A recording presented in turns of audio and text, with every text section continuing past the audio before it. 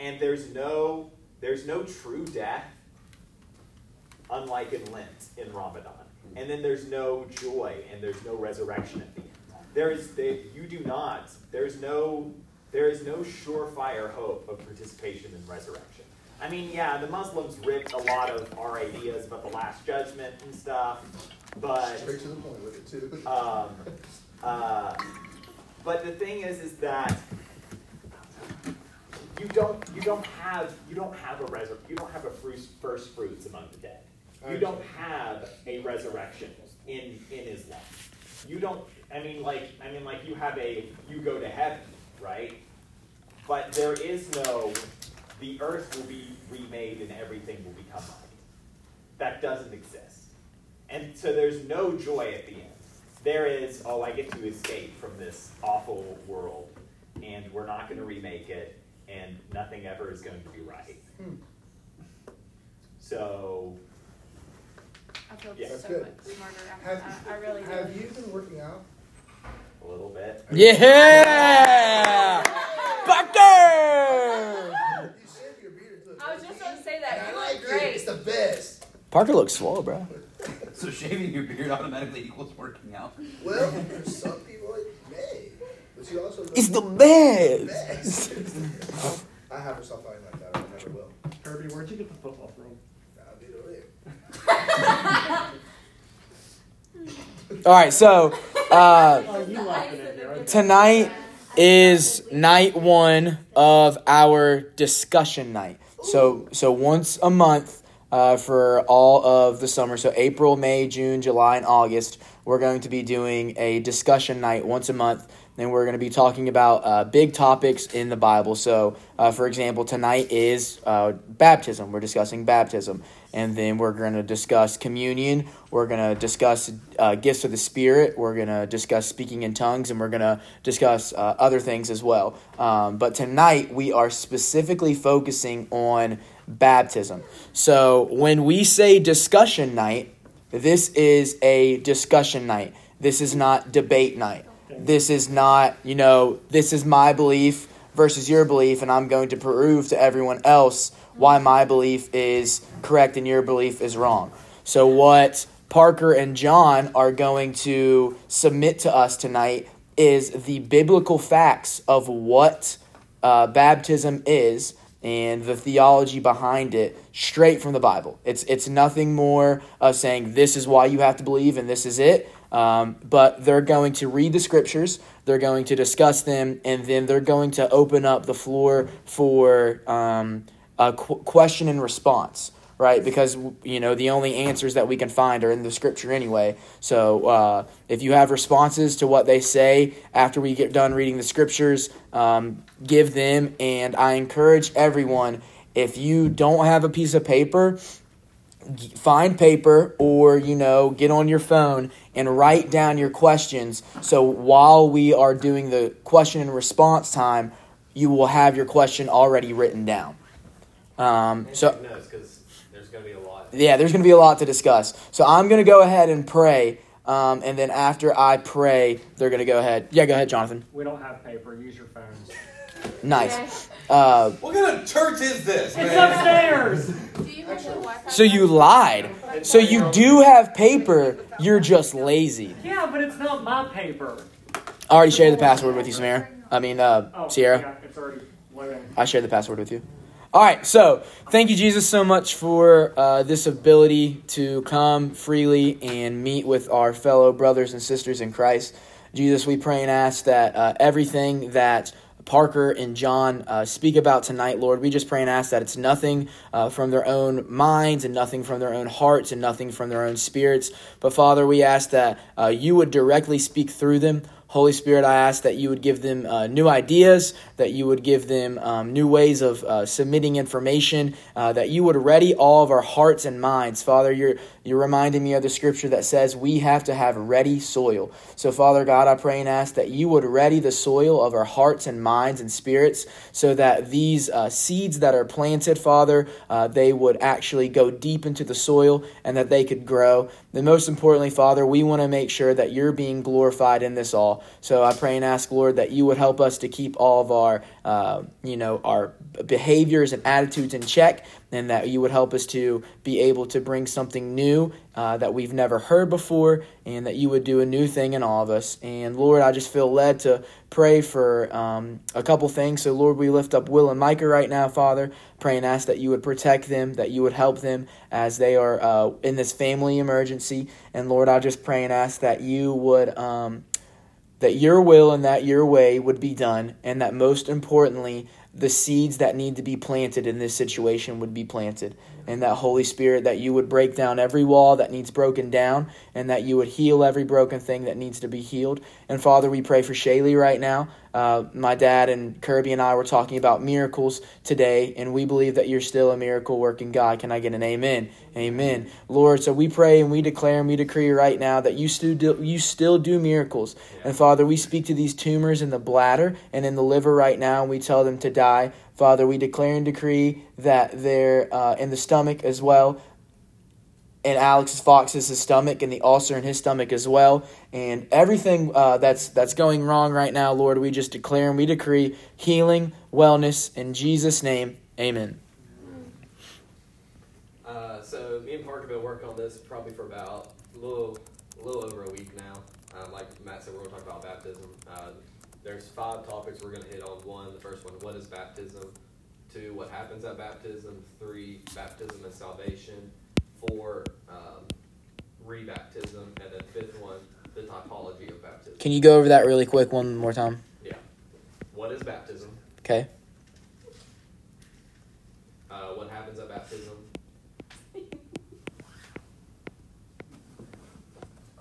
By the way, I've had not very much time to prepare, so that's why I'm preparing right in front of you right now. Yes, sir, you are. Is baptism needed for salvation? Or however you want to word that. No, rebaptism. And then the 5th one is typology. How do you spell that?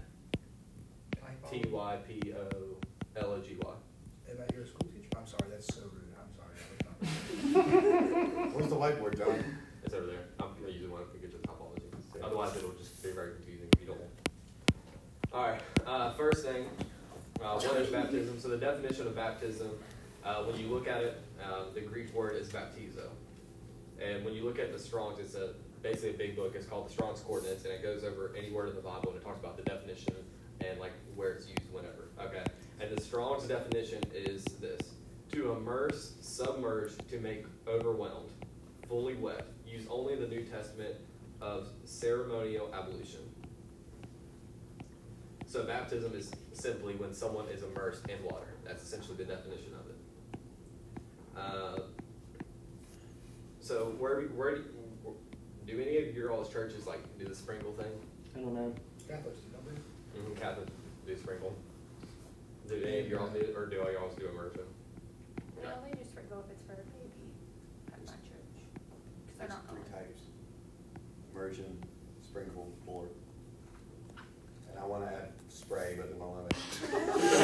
like a water guy? I want to get a fire hose and line 10 people up and just say. Yeah, do that to me, baby. Let's get it. Like water balloon baptism? Yeah, they won't let me.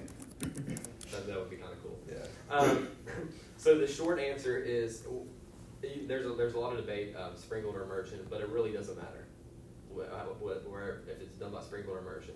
A lot of, from what I understand, is when I was studying this, is there was mixed sources of when the sprinkled immersion started, and a big reason why the sprinkled baptism started was, if they're going out to different, the apostles were going out to different areas, going to Egypt or Ethiopia or all these places. Some of those places just don't have a lot of water. So it's not like you're going to be like, all right, man, let's go find a river. You could go who knows how many days without finding a river or some ginormous.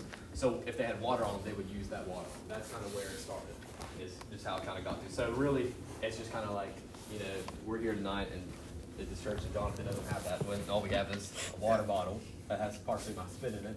That's what we're using. Gross. So, yeah, we'll get a different water bottle. Little extra in there. Yeah, but essentially it really doesn't matter. The main thing is that it has to be done with water and in the Trinitarian format.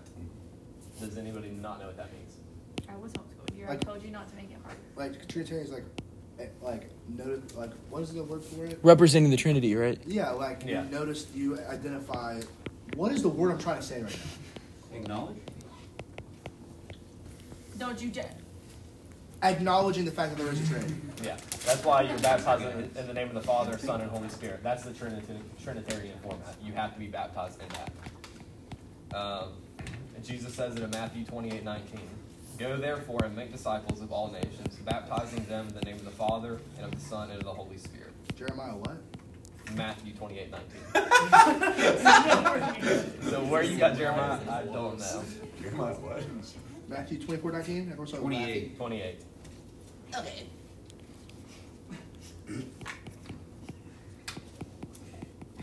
Good, Kirby. Great. Thanks. All right. The second point. Lastly, whenever it comes to baptism is a little bit different than communion. And baptism, anyone can baptize anyone. Obviously, they have to be a believer. That's kind of preference. They have to be a believer. Now, should it be preferred to be in a church by the pastor or someone of an elder? Yes, it should. But if someone wants to get baptized tonight, we're not going to be like, nah, man, you got to wait till some. Luckily, we have Garrett here, who technically is pastor. So Or if like somebody is, well, the thing is that it shouldn't even be just by like any pastor. It should be by the person who they're going to go to church with. Why? If they're not, because what you're being baptized into is Christ's body. You're being baptized and you're entering into the church. Mm-hmm. And so you need to be, and baptism is a community thing. It takes a church to baptize. Mm-hmm. If there is no whole church, then there would be no point for baptism. Jesus would just walk up to you and go, Questions at "Oh, the end, here's my okay. blood." My bad, yes. Questions at the end. I wasn't talking to you, Matt. Oh, okay. But crap, where was I going?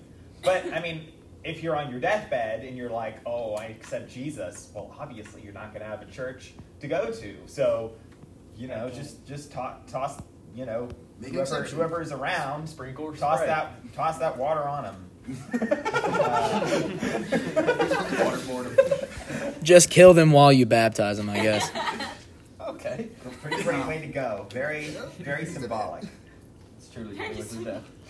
All right, so what happens at baptism? 3 things happen. The first one is we join with Christ in his death, burial, and resurrection.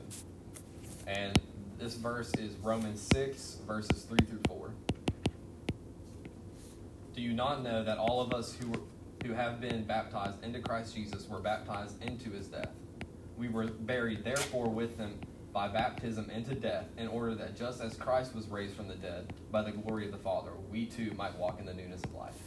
So when we're baptized, that's why you see the immersion, where they go down and then they come up. Because you're going down, death, you're in the water, burial, and you come out, resurrection. Okay? So the 3 things are what?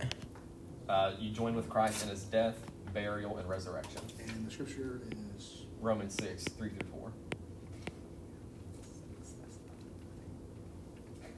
All right. After this, I will have the last bookmark. All right. Galatians 3:27. 50 cents on the postcard. I'll say that again because I think I messed up when I said it. But Galatians 3:27. For as many of you as were baptized into Christ have put on Christ. So again, that's just saying that again, that you're joining with Christ in the baptism. And so one of the things is in 1 Corinthians 10, Paul there talks about Moses walking through the Red Sea and like the sea and how it intertwines with baptism, okay? And that Israel was baptized into Moses. Moses was the typological figure of Jesus, okay? So Moses was representing Jesus. That's why Israel was baptized into Moses. But now Jesus comes, and now we are baptized into Jesus. Does that make sense? Yes. Okay. Yeah, I don't know. Yeah, he not only says it's through the Red Sea, so Paul says, let me just go ahead and read that, read the one that it comes from. It's one of the things that I was bookmarking as I was going through bookmarking. Here we go. I do not want you to be unaware, brothers, that our fathers were all under the cloud, which is the little pillar that was behind them, pillar of cloud, God's glory cloud, and all passed through the sea. So they passed through the Red Sea. The sea parted, they passed through the Red Sea. And all were baptized into Moses in the cloud and in the sea. And all ate the same spiritual food, and all drank the same spiritual drink. So this is there's a different way that Israelites after the Red Sea would be baptized into Moses, but it's not only so it's people going through the sea, but it's also the continual presence of that cloud. They were baptized into Moses by the cloud. Well, people didn't enter the cloud, but the cloud is there to make it kind of present always, that baptism. Because baptism isn't just, you get baptized once and then that's kind of it. That's all your baptism was for. Well, your baptism is for every day. It keeps going with you. Even if you think you screw up so badly that you need to get baptized again, well, not really. Your baptism covered that too. So, yeah. That all makes sense so far. Yeah. Mm-hmm. Okay. All right. So when Paul right here speaks of death, in the Strong's, what I was talking about earlier, is the Greek word thanatos, meaning separation. Thanatos. Is this still what happens? Hey, I like that. What? Is this still what happens? Yeah, this is applying to the verse I just shared with you. Okay. So thanatos, meaning separation. Or thanatos, which is kind of a mixture of what you said, what I said. I probably should just not have mentioned that. However you want to pronounce Thanatos. Thanatos. I mean, however you feel good pronouncing it. But basically, what it's saying is that when we say we're baptized into his death, that doesn't mean we won't struggle or deal with our old self anymore. We still do, right? Okay, we will until we enter heaven. That's clear. But what it does, though, is that, and that's partially also why James talks about not walking in double-mindedness.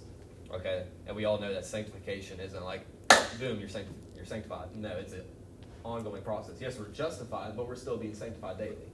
Okay, and so that's kind of what is there. And so it's not so much of like that, boom, you don't have to worry about sin, you don't have to worry about your old self anymore. Well, that's not true, because daily I still struggle with sin. I still struggle with the old me, right? We all do. Okay, that's why Paul talks about later on in this that daily we must put on the new man.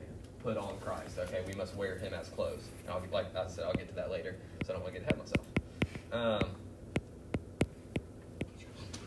Sorry. I had to take the one out that we already did. I thought you were done with it. You're like, I don't want this one. No. Okay. Burial is when we get rid of what is dead. If something dies, we don't pick it up and go play with it, but we get rid of it. Like, if my... Please do a hamster, yes, please. Mine was a guinea pig, okay? Yes, I knew it. So, I got a guinea pig, I don't know how old I was, but the guinea pig lasted 3 days. Got sick, dead. Lord! Yeah. Right. So we buried it. So it's dead, right? So that doesn't mean every morning I'm like, man, I'm going to go play with my guinea pig. I don't go I don't go pick him up, right? Because it's dead. So we're literally getting rid of it. That's what you're going to do. Put it in a sock and swing it around? Yeah. Okay, moving on. Yeah. Glorifying God. Yeah. But, okay, here's the close thing. So, Paul talks about it in Ephesians 4. I don't know why I didn't write the verse down, but it's in Ephesians 4 where Paul talks about taking off the old clothes and putting on the new clothes. And so when he's saying old clothes, we are putting off our sin, our flesh, our old ways of doing things, our old mindsets. One of the things of repentance is what? To change the way we think. Okay, so we are getting rid of our old mindsets that we used to have. And when we get baptized, every day we put on the new clothes, which is righteousness, which is the Holy Spirit, which is all these different things, right? It is purity, it is holiness, all those different things, okay? So that's what one thing we do every morning is we take off the old self and put on the new self. That's why I believe that prayer in the morning, like when you wake up, is the most essential thing you can do, because it truly sets your mind where it needs to be every day. Every morning, I pray. Like the first thing I do when I wake up is I pray. And the last thing I do to go to bed is pray, because it's constantly renewing my mind and setting my mind on things that need to be set on, right? Paul tells us not to set our mind on things of the flesh, but things of the Spirit. So how do we do that? By praying, by reading his word. And that's why it's important that every morning, every night, that we take off the old clothes and we put on the new stuff. Make sense? Yep. The morning and evening pattern is in the sacrifices in the Levitical system. Yeah, they would sacrifice every morning, every evening as soon as the sun came up. Or down. This one's kind of short, but resurrection is just essentially that we live a new life. As Jesus says that we live a life and life abundantly, which is a life with unity with God, a spirit-filled life. And there's some more things, but we're going to get more into those in the next part. So I don't really write too much with that. Matt, you good? Me? Yeah. Yeah, I'm good. Okay, I don't know if you're taking that. I don't know if you're taking it, so I don't want to rush. The second thing is we leave the old man behind and become a new creation. 2 Corinthians 5:17. For as many of you as were baptized into Christ have put on Christ. Galatians talks about that if we are in Christ, we are a new creation. Yep. Okay, we are a new creation. So what that means is essentially this, that our old desires are gone and we now live with new desires. And like I said, does that mean like we won't ever deal with things of our old self? Mm-hmm. No, we do with those daily. I struggle with daily. I'm sure we all daily, okay? But it's a constant. I'm putting my mind. That's why Paul says, set our mind on things not of the flesh, things of the old, but set our mind on things of the spirit, things of the new, okay? We begin to hate sin and love righteousness. I was watching a video, and this woman was talking about how weird it is that before you're saved, you care less how you sin. You care less about your sin. But it's like once you're saved and you sin, you're like, dang, like, what did I really just do? And you know, even like early on in my walk with God, it wasn't really so much that I didn't really like feel that because I was still new to it. But now that I'm many years into it, every time I'm sin, I'm like, I can't believe I just did that. You know what I mean? Because it is becoming a new creation. We are being sanctified daily. We get rid of the mind of the flesh and we're walking in the flesh. Paul talks about that in Galatians 5, right? Yeah, Galatians 5, where he talks about fruits of the flesh, different things, what's the word? Lustful desires, adultery, all these different things of the flesh, okay? And then he says we now walk with the mind of the Spirit, walk in the Spirit, with the fruits of the Spirit, right? Okay? We no longer live for ourselves, but for Christ. As Paul says, it's no longer I who lives, but Christ who lives in me. And we now live in a new identity. We get rid of our old identity, and we now are sons and daughters of Jesus, of the King. Okay, and we now have a new hope. You know, before we get saved and baptized and all that stuff, we have no hope.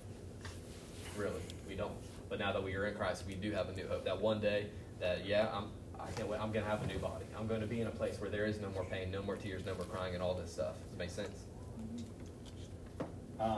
So you said some things earlier about living a new life. Really, your trajectory of life kind of changes. You're going in a different direction, even if you just still completely screw up after that. As long as you don't reject Christ, after this, you're still going in a new direction.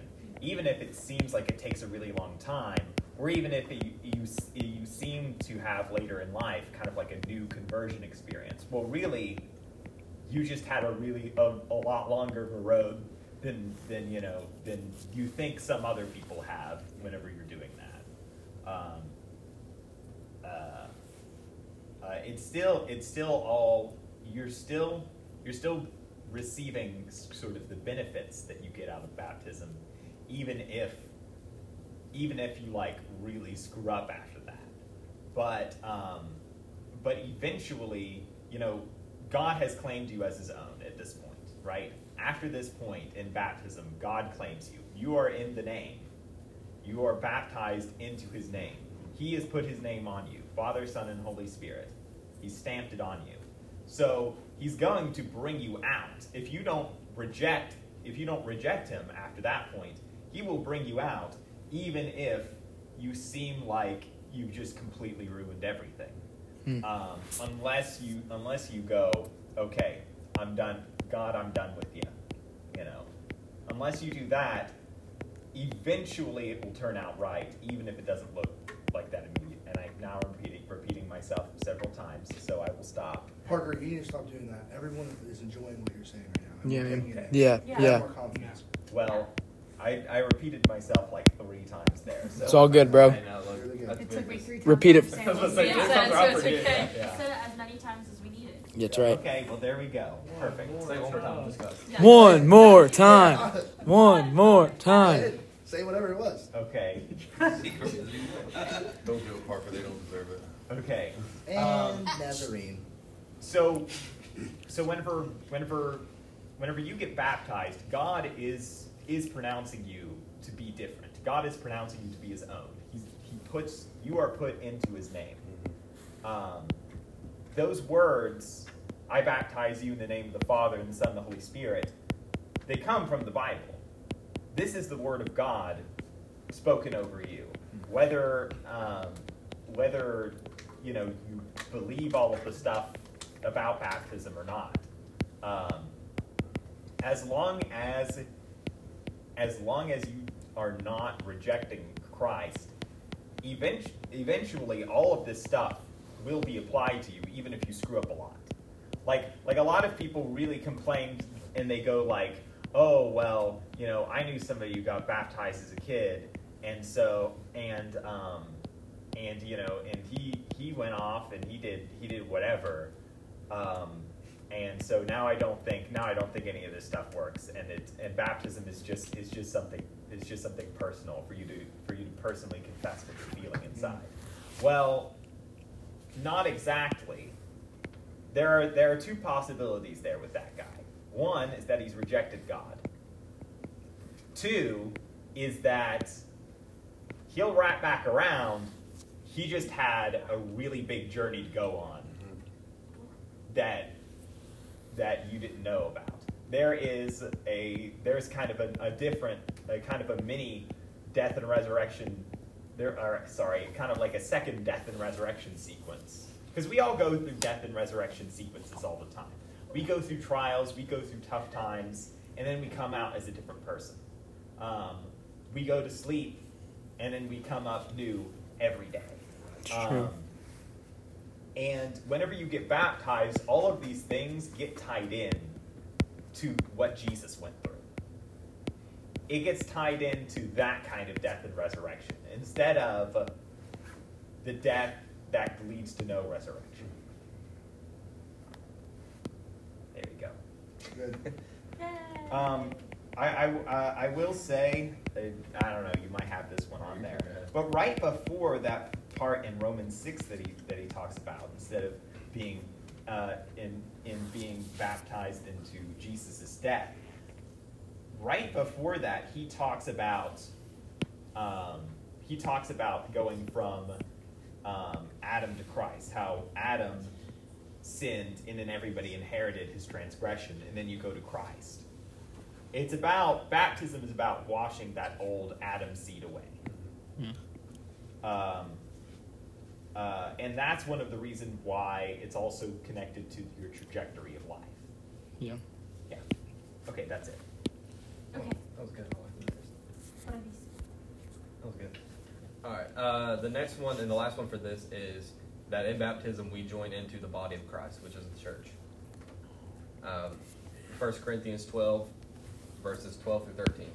For just as the body is one and has many members, and all the members of the body, the many, are one body, so it is with Christ, for in one Spirit we were all baptized into one body, Jews or Greeks, slaves or free, and all were made to drink of one Spirit.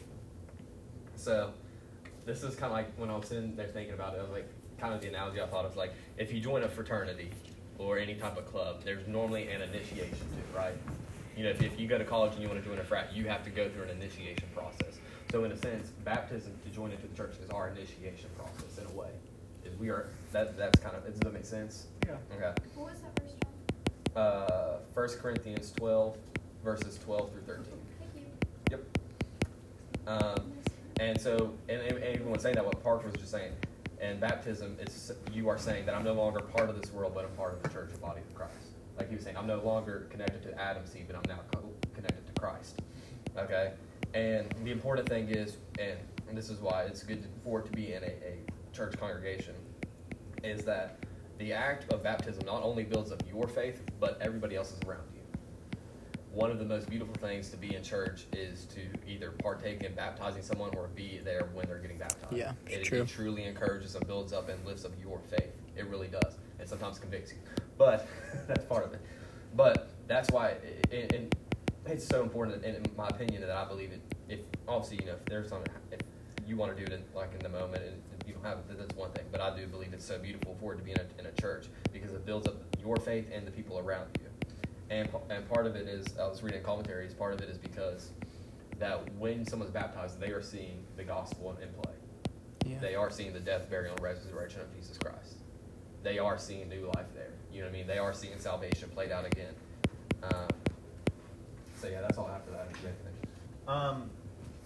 Another thing that I kind of did a little bit of this earlier, but I do want to emphasize a lot of times when Paul is talking about baptism in a lot of his letters, he's calling on people to live out their baptism. Because baptism is an everyday thing.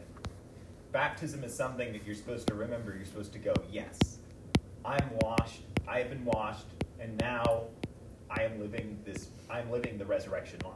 And that's sanctification? It's part of your sanctification, yeah. Is that you are continually being conformed to the image of Christ. Yeah.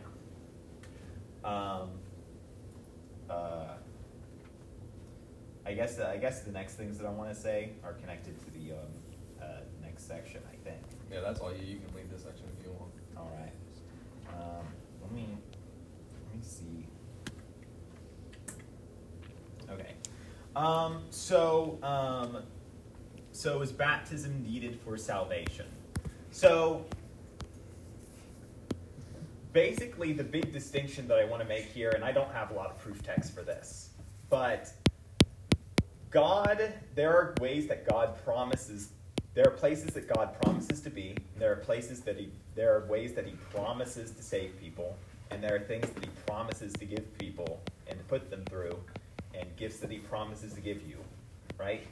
And then there are the ways where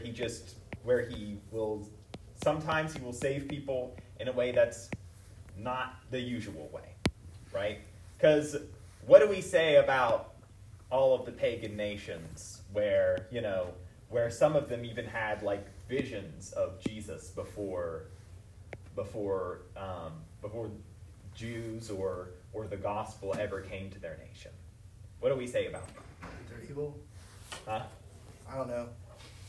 Well, Kirby thinks they're evil. So there are certain. Nation? I just thought paganism was like a bad thing. I don't know. I mean, it is. Yeah. Yeah. You talking about Well, Native I mean, Americans? we're all Is that what you're talking about? converted or killed.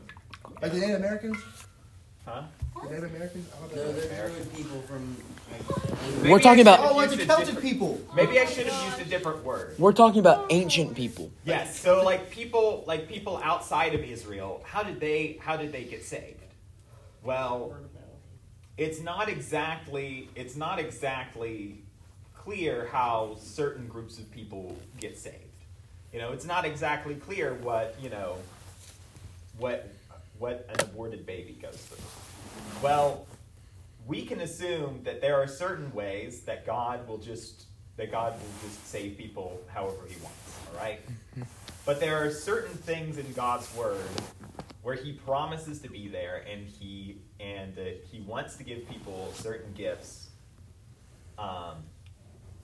through what He's instituted.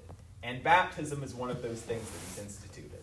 So are there people who have been saved without baptism? Yeah. But baptism also is one of the ways that He has promised to be there and to be a part of your salvation. Right? Peter in Acts 2:38, he says, "Repent and be baptized, every one of you, in the name of Jesus Christ, for the forgiveness of sins, and you will receive the gift of the Holy Spirit."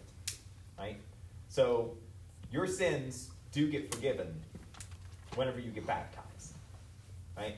Are there some people who go throughout their entire lives and then they never hear about baptism, and then, I don't know, maybe one day before their death, then they hear about Jesus and then they believe in Him, and then do they get to go to heaven? Yeah. But baptism still gives the forgiveness of sins. Wait, can you say that again? I want to make sure I heard that right. Mm-hmm.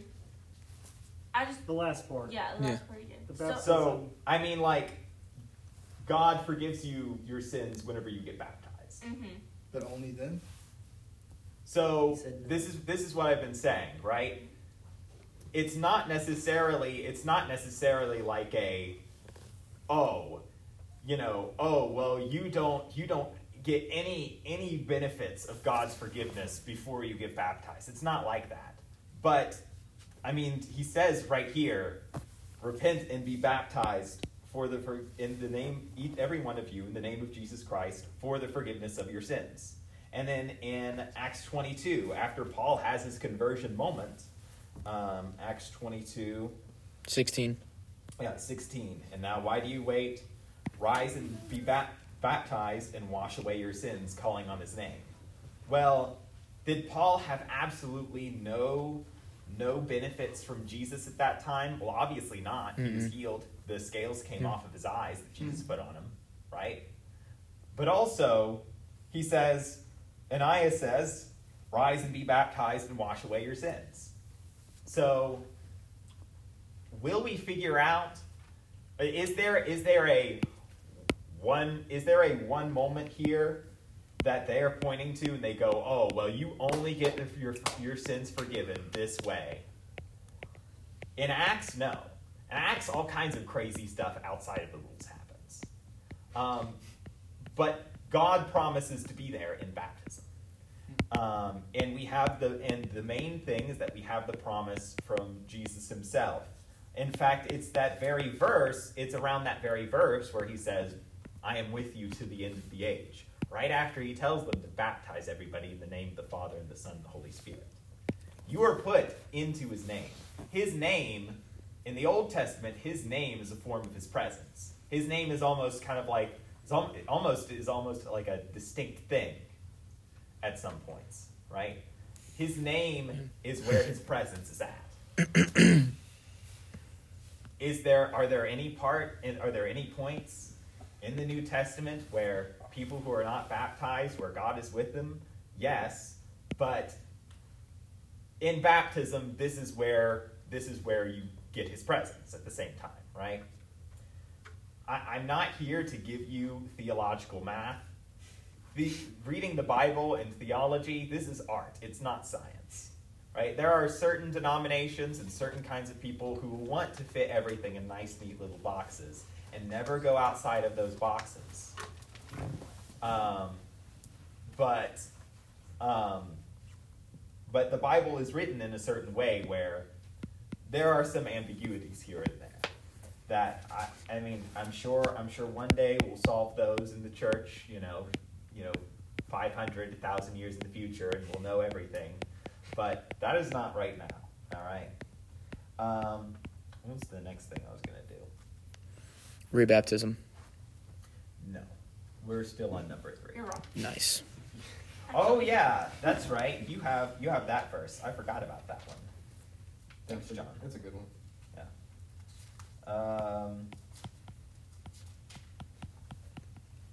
16. Where is it? 16. Mm-hmm. Whoever believes and is baptized will be saved, but whoever does not believe will be condemned. So baptism is a part of you being saved. God speaks the word, and you receive all of the gifts that are in baptism. Of course, it's also connected to belief. There is some sense in which faith is always like there whenever people get baptized. It also says this in Colossians 2:12, having been buried with him in baptism, in which you were also raised with him through faith in the powerful working of God who raised him from the dead. So these things kind of like go together. Let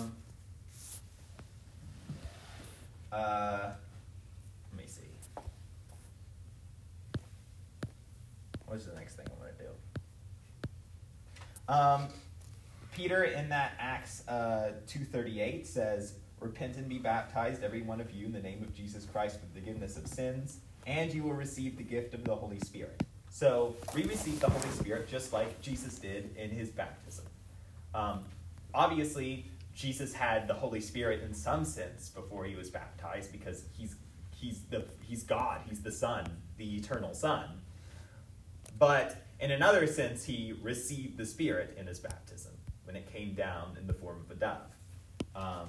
And we see an echo of this way earlier in the Bible. Well, later and earlier in the Bible.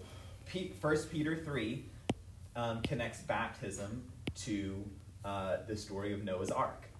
The world gets flooded. The world is made into a new world. You enter into a new world whenever you are baptized. That's one thing that I forgot to mention way earlier there. Noah, whenever the flood starts to recede, Noah sees the dove appear. So that is also, the Spirit is a part of the picture, the type of baptism before we get baptism coming. Let's see. Oh, I wanted that last verse there. Let's see. That's pretty good. One more thing. That's pretty good. That's why you already wrote it. Yeah. And one last thing. I didn't bookmark this one. I should have. It is the best. I love it. You love it. He's Nacho Libre. Nacho the Libre, yes. Sorry, He's the Nacho best. Libre. All the way through that. He is the Libre.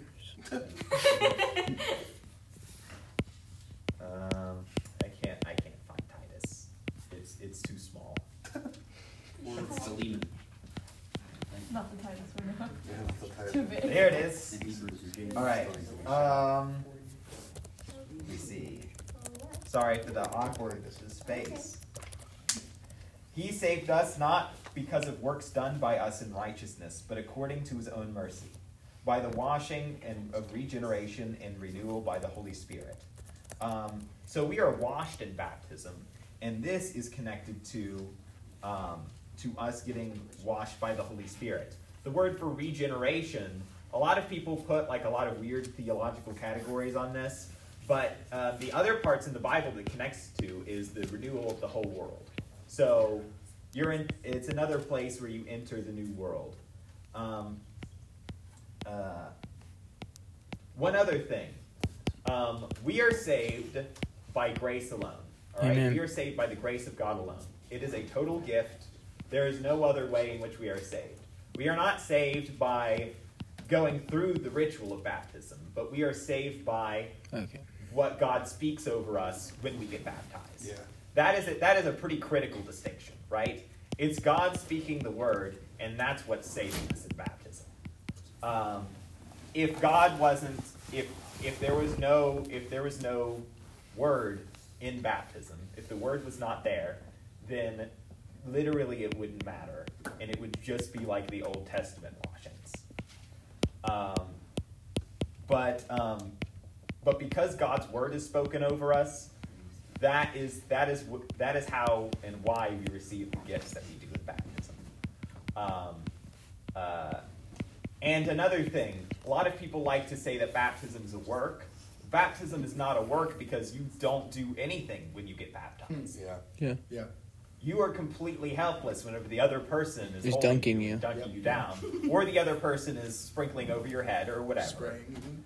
Or you're doing Hosing all you down. three things at once. Some people, the early church did all three modes at once because they were like, I like all of the images in the Bible, which Pretty connect cool. to stuff. Clicking on the post attachments. Yeah. That's cool. Cone. And then they would also do you get dunked, Father, bring up Son, bring up Holy Spirit. Yeah. We need duct tape baptisms. Boom, boom. Instead of a baseball. Let me. I only have one more thing left, and my portion will be done, or at least. Well, I guess we handle 5 together, but. Yeah. And then even with that, Garrett, some even had you recite the Apostles' Creed, and then you got baptized. Yeah, sometimes That's cool.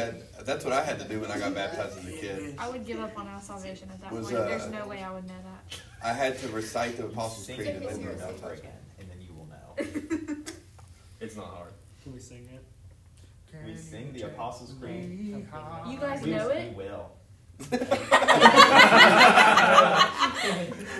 You guys know that? Go look at the Is it Matthew big? tried. How's that movie? We'll talk about it later.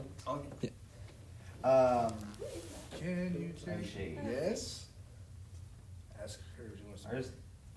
Dang it. Okay. Oh. Kylie? It's 30 something. Here we go.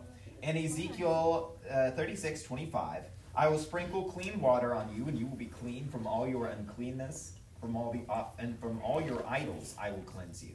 And I will give you a new heart, and a new spirit I will put within you.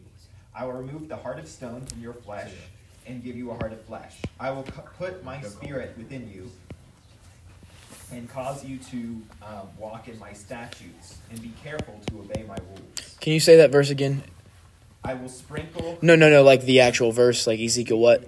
Oh, Ezekiel 25 through 27. Chapter 36. Chapter 36. Ezekiel 36, 25 through 27. Thank you. 36 Ezekiel. 36.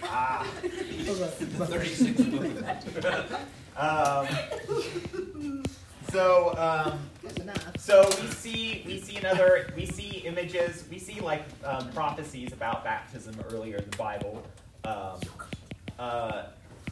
Here he says sprinkling. That's one of the reasons why some people sprinkle. So one of them. So there you go. So yeah, that's it. That's all I've got. I'm done now. Okay. So the fourth one is rebaptism, and this one's not long because it's not a hard answer. Is rebaptism needed if you mess up like Parker was saying? No, you don't need to be rebaptized. It's that simple.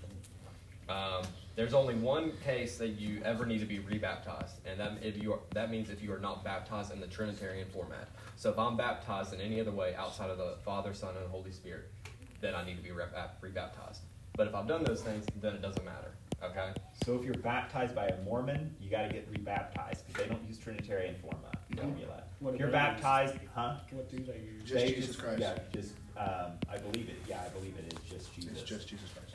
And there are others. There are other groups who will use just Jesus, like oneness Pentecostals, people who don't believe in the Trinity. There's some but they're also denominational churches that Pentecostal. when they do baptism, they don't say in the name of the Father, Son, and Holy Spirit. They say baptize you in Jesus' name.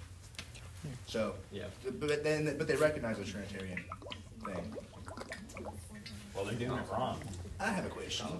Yeah. Hold on. Write it. Okay, Hold on. I wrote down so All many right. questions. Because we're almost done with this. Yeah. Acts 8. In Acts 8, we see a man named Simon. And Simon is a dude, he's practicing magic, and he meets Philip, and Philip comes and preaches the word of God. Simon believes and is baptized. John and Peter we see then come, because they call it John and Peter down. They lay hands on the people that just heard the word and received and were baptized, and those people then receive the Holy Spirit. Okay? Well, Simon speaks up and says this, that I want the Holy Spirit. And essentially, the reasoning why he wants it, based on the context, is he wants it used for his own gain. Okay? Essentially it. Okay? But Peter's response to him is, Peter, kind of goes in on him for a second. And then Peter tells him to do, repent. Not get rebaptized, but just repent. So if rebaptism was needed, it would have been needed right then and there. But he just told him to repent. Okay? Never thought about that one. Boom. I'm keeping that one. The main teaching of rebaptism, and like I said, it's just done if it's invalid. If it's not done in the name of the Father, Son, and Holy Spirit, then you need to be rebaptized. 1 Corinthians is another moment of this. We see a man that is in the church, okay? So he's in the church. That means he's a believer. That means he's repented. And that means he's been baptized, right? Because you couldn't be in the church if you hadn't done those things, okay? He backslides, we see, and what do? They excommunicate him, okay? In 1 Corinthians, he's excommunicated. I think it's chapter 5. I can't remember the exact chapter, but it's early on in Corinthians. In 2 Corinthians, we see Paul talk about him. And we see that Paul has said that he has repented. And what is the church supposed to do? Forgive him for his sins, comfort him, and to love him. Not rebaptize him, but forgive him, comfort, and love him. If rebaptism was needed, he would have needed it. Yeah. Because he was excommunicated. So you don't need to be rebaptized, okay? Excommunicate means removed from the church. I found out the hard way that a lot of people who have been in the church for a very long time don't know what that means. I thought you were about to say you found out the hard way because you got it. Yeah, he did. I was like, wait a second. And so, yeah, that's pretty much it. Is there... do we find rebaptism in Scripture? Essentially is no. And the only time we know we need it is if it's in the if you're not baptized in the Trinitarian format. Outside of that is like now I will say this: I was rebaptized. I was just about to ask you that. Like, I was rebaptized, and after learning about it, I realized I really didn't need it.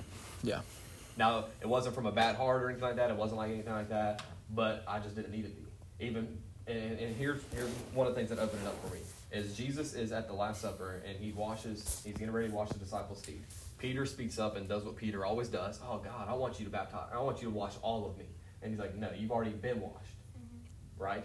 You just need to, but obviously I can't remember the exact wording, but basically he said you've already been washed. I'm just cleaning it up, basically. That's not Jesus' language, but that's the John version of it. Okay, that's just the John version. But the point is this: is we need our feet washed every day. Mm-hmm.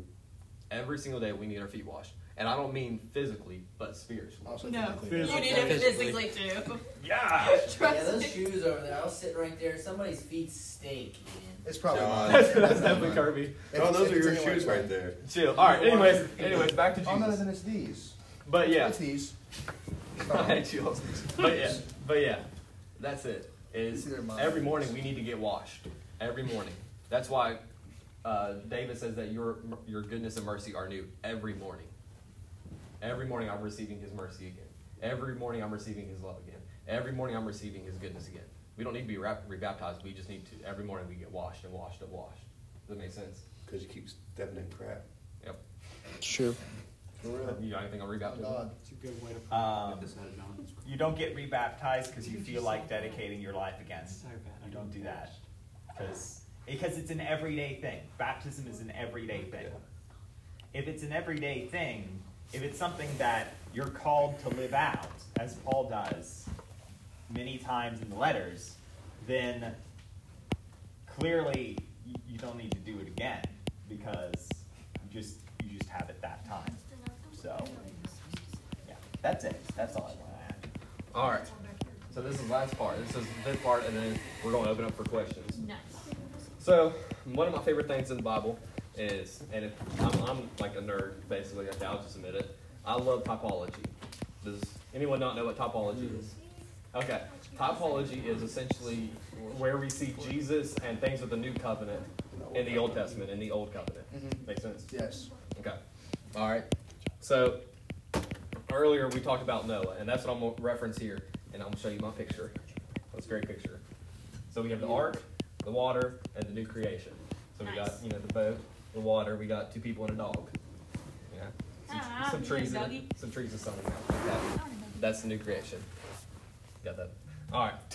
So in Genesis, it's Genesis 6:9 and through 8:19. Okay, so Genesis chapter 6, verse 9, and then it ends in Genesis 8, chapter 19. So in John 10:7, Jesus is talking to them, and he says that I am the door. And when the context of what he's talking about a sheep pen. In a sheep pen, there's only one door, and that the shepherd would sit in there in case anything would come in and try to attack it. But he would be the one to let the sheep in. He was the door, essentially. Does it make sense? Mm-hmm. Okay. But we also see him say that I am the way, the truth, and the life. No one gets to the Father except through me. So if I want to walk into a house, I have to go through the door, right? Okay. So Jesus calls himself the door. So when you look at the ark, there's a door. Jesus is the door of the ark. Make sense so far? Yes. Okay. No. If it doesn't, let me know, because this actually is kind of confusing. It was my mind was everywhere. So good so far. Okay. So that's where we see God the Son, the first part of the Trinity there. Second part we see in Genesis 7:16, and the Lord shut him in. Genesis what? 7 verses 16. It says that the Lord shut him in. Noah didn't shut him in. No one else of Noah's family shut him in. The Lord shut him in. Now, obviously, I'm not going to get into that because that's just going to be a whole other thing we're going to get into. But obviously, it's the Holy Spirit. We're just going to leave it at that. Yes. I'm not going to get into how it works because it's just confusing. But it's the Holy Spirit. Ephesians verses 1:13 through 14 says this, that we are sealed with the promise of the Holy Spirit. So Jesus is the door, God the Son, and the door is sealed by God the Holy Spirit. He is the seal. So when we come into Christ, we're sealed with the Holy Spirit. Make sense so far? We're good? Yes. Okay. God the Father is in Genesis 6, verses 13 through 14. God says to build the ark. God says to build the ark. Okay? That's obviously not what's all that's in the verse, but essentially that's just what the verse says, that God tells Noah to build the ark. Okay? Ephesians 2, 8 through 9 says we are saved by grace through faith. Like Parker was saying earlier, we are saved by grace. There's nothing else but it. It's grace. Without grace, we're not saved. It doesn't matter. I mean, we don't have faith into anything to put our faith into anyways. And the key part to that is, what does faith come from? Oh, they address that in Hebrews. Oh, wait, I gotta get it.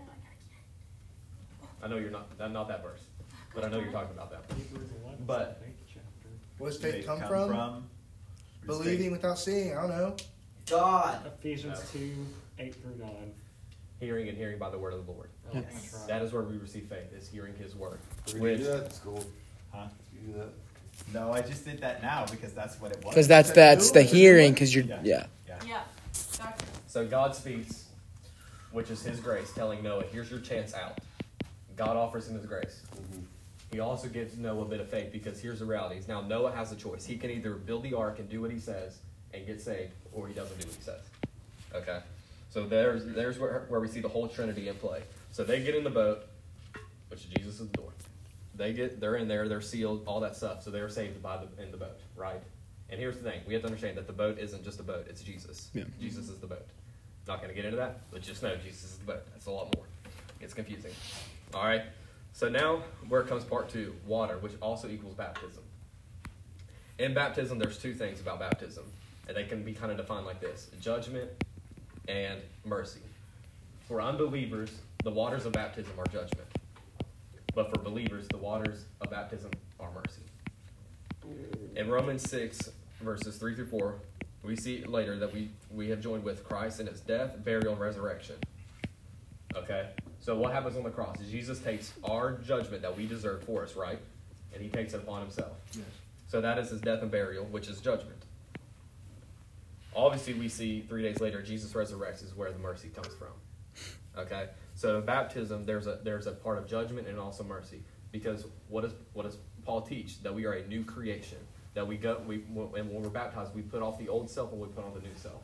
So there's judgment upon our old self, in a sense, if that makes sense, that we're getting rid of it, that it is no more, and we're walking out into the new world of mercy, starting from mercy. It all makes sense so far. Mm-hmm.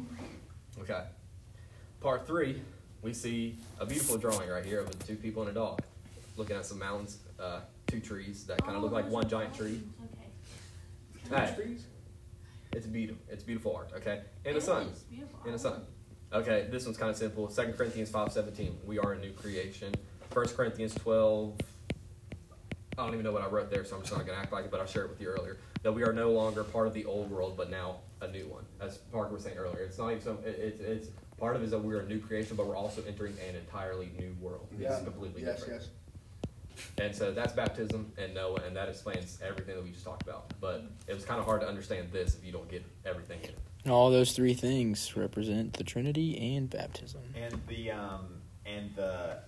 whole baptism equaling Noah's blood thing. That's Peter says that in 1 Peter 3. Peter talks about that.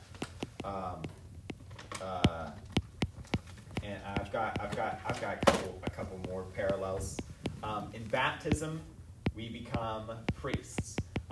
Because all of the priests had the ritual washings. Now, the ritual washings only washed away things of the flesh.